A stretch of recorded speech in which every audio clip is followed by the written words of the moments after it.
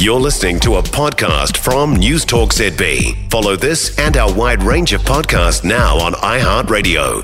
Now we got good news. Things are looking up for first-home buyers. The Reserve Bank is now looking at potentially loosening the loan-to-value restrictions. In essence, the current limit of 10% for low-deposit borrowers would be bumped to 15%. Our real estate agent with Bailey's, Karen Asquith, is with us on this morning. Karen, morning to you.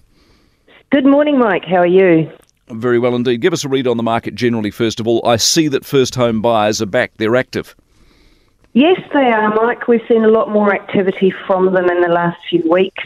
They did go a little bit quiet earlier in the year and the end of last year, but they're back, they're looking, and they're beginning to buy. And it looks also as though the Reserve Bank may look to loosen those lending rules around banks. This would be encouraging for people like you as well. Oh, absolutely. Look, Mike, I'm a real estate agent. Anything that encourages market activity is a good thing in my book. We've seen what they wanted to achieve. We've seen a bit of a speed bump bring some reductions to prices and softening. And I think hopefully we're seeing perhaps the bottoming out this year and interest rates hopefully peaking.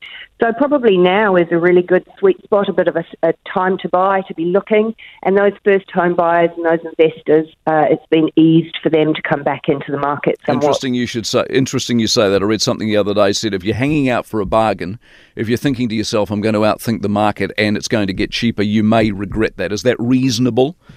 Yes, pretty much. If you wait for the bottom, you've missed it. So take it as it's still going down a little bit and sit it out and wait till it comes back up slowly and you'll be sweet. That first home buyer information, are they more active? One, because of the lending from banks. If you can get money more easily, you're more likely to be in the market. But also there's a lack of investors out there at the moment, and those two groups would generally compete with each other to a degree, wouldn't they? They do compete to a degree, Mike. You did right. But I think that the high interest rates, also the restrictions, the increased restrictions the bank put on with regards to debt servicing assessments, they slowed the first home buyers down quite a bit, counting cappuccinos, etc. It did slow them all down. Were they too restrictive, with the benefit of hindsight? From a real estate agent's perspective, it certainly caused quite a reduction in those sorts of borrowers being able to purchase quite so easily, yes. Mm. Given what we've seen over the last, I don't know what it is, it's over a year now since we started talking about the doom and gloom and the misery and all that was going to go wrong in the housing market, as far as what we've been through and seemingly what we are coming out of now by the end of the year, how bad has this been in your view? Oh, Mike, I tend to try and stay away from a lot of the doom and gloom, not listen to too much of it.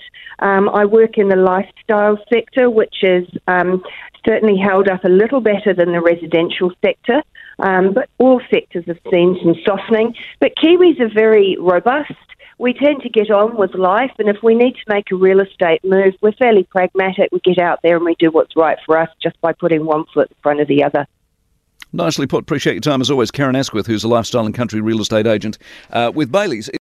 For more from News Talk ZB, listen live, on air or online, and keep our shows with you wherever you go with our podcasts on iHeartRadio.